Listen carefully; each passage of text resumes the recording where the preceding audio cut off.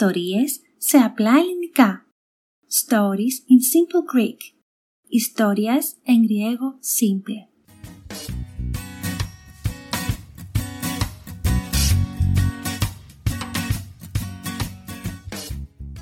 Καλώς τους!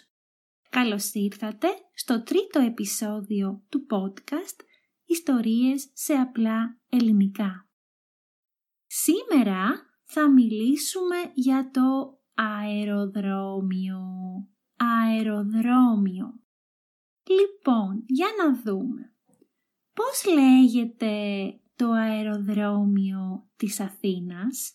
Ξέρετε, το αεροδρόμιο της Αθήνας λέγεται Ελευθέριος Βενιζέλος ή αλλιώς Διεθνής Αερολιμένας Αθηνών. Εντάξει, Ελευθέριος Βενιζέλος, το αεροδρόμιο της Αθήνας.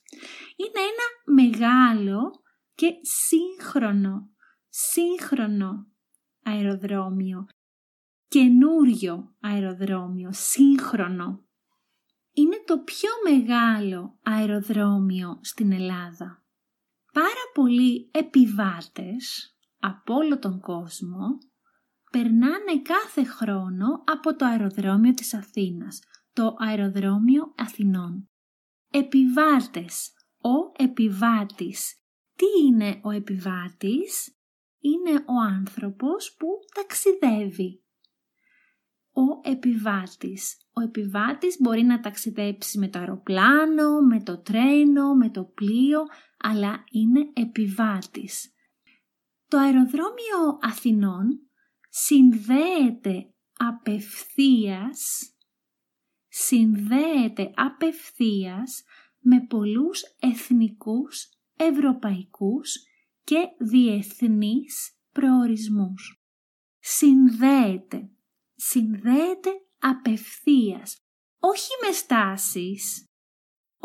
με στάσεις σε άλλα αεροδρόμια, απευθείας, δηλαδή από Αθήνα απευθείας στο Λονδίνο.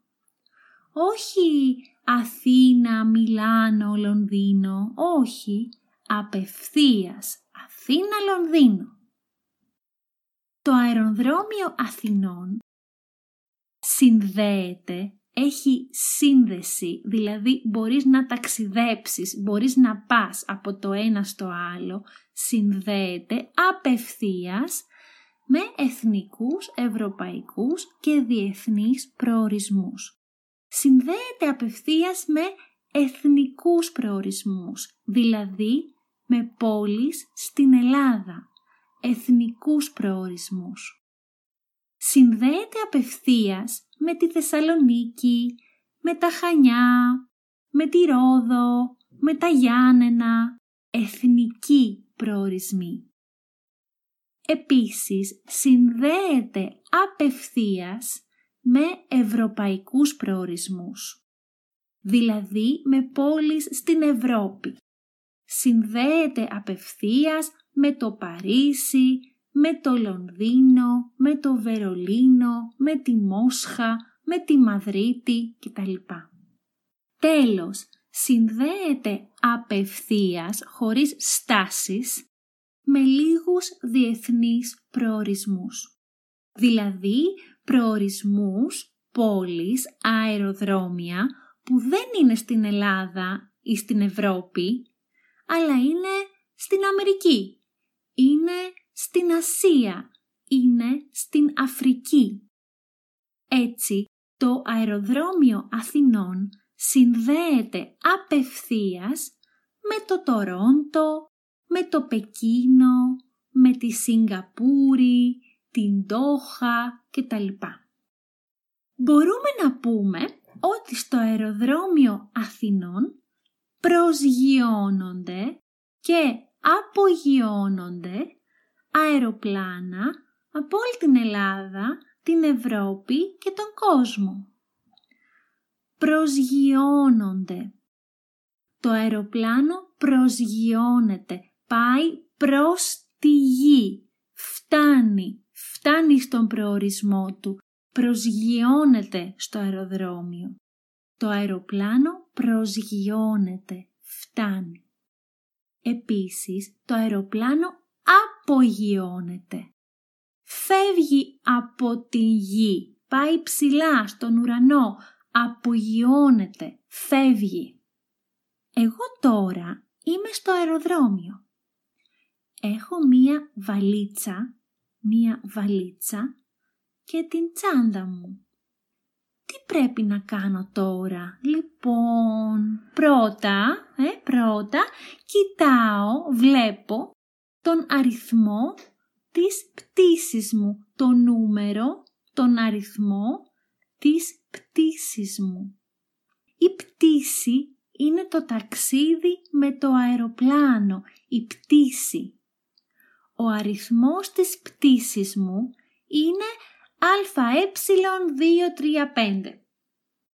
Ο αριθμός, το νούμερο της πτήσης μου είναι πάνω στο εισιτήριο. Σήμερα θα ταξιδέψω με την Aegean Airlines. Η Aegean Airlines είναι μια ελληνική αεροπορική εταιρεία. Aegean Airlines, Iberian Airlines, Lufthansa, αεροπορική εταιρεία. Ωραία.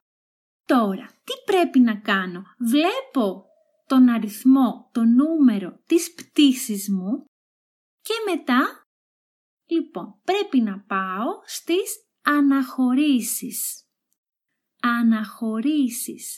Οι αναχωρήσεις είναι ένας χώρος, είναι ένα μέρος του αεροδρομίου που οι επιβάτες, οι άνθρωποι που ταξιδεύουν, περιμένουν για να φύγουν, περιμένουν για την απογείωση του αεροπλάνου, οι αναχωρήσεις. Εγώ πρέπει να πάω στις αναχωρήσεις. Ωραία. Λοιπόν, τώρα είμαι στις αναχωρήσεις. Εντάξει, δεν είμαι στις αφίξεις. Αφίξεις είναι ένας χώρος, ένα μέρος του αεροδρομίου που φτάνουν οι επιβάτες, φτάνουν οι πτήσεις από έξω, από το εξωτερικό, φτάνουν οι πτήσεις, προσγειώνονται τα αεροπλάνα, αφίξεις. Οι επιβάτες στις αφίξεις δεν περιμένουν για να φύγουν, φτάνουν στον προορισμό τους. Φτάνουν από άλλες πόλεις της Ελλάδας, από το εσωτερικό. Φτάνουν από την Ευρώπη, από τον κόσμο, από το εξωτερικό. Αναχωρήσεις όταν φεύγουμε, αφίξεις όταν φτάνουμε. Ωραία, εγώ σήμερα φεύγω. Οπότε πρέπει να πάω στις αναχωρήσεις. Στις αναχωρήσεις ψάχνω το γκισέ της Aegean Airlines. Ψάχνω το γκισέ της αεροπορικής εταιρείας. Στο γκισέ δίνω την βαλίτσα μου, δείχνω το διαβατήριό μου, το ελληνικό διαβατήριο, γιατί εγώ είμαι από την Ελλάδα. Αν είσαι από τη Γερμανία, έχεις γερμανικό διαβατήριο.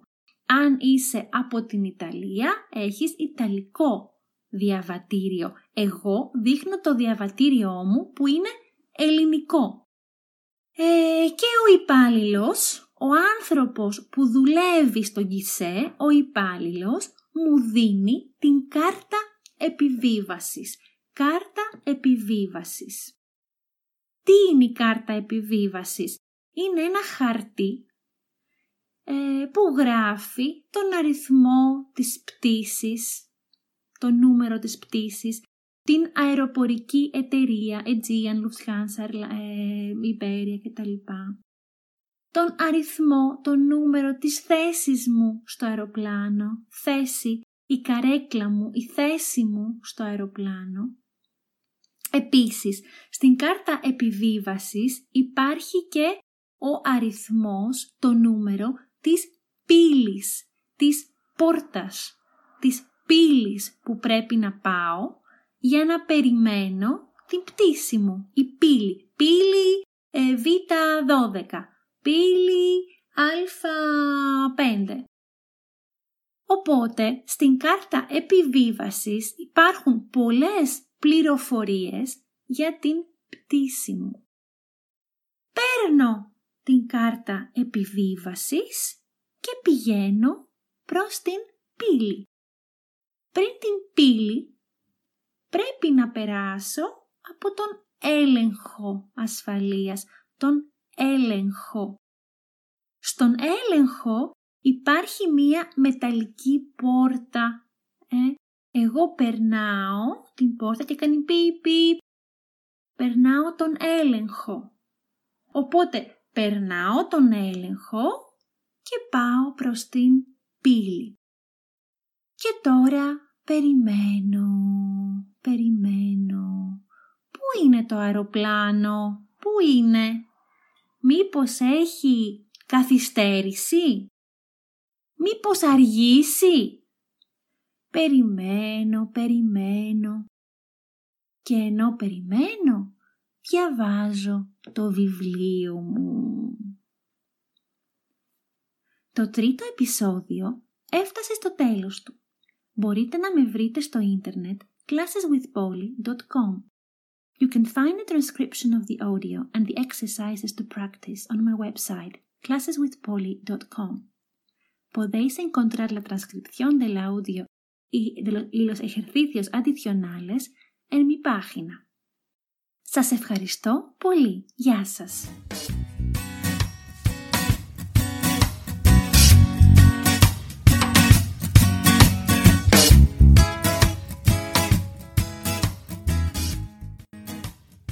Αυτό ήταν το τρίτο επεισόδιο του podcast «Ιστορίες σε απλά ελληνικά». Σήμερα μιλήσαμε για το αεροδρόμιο.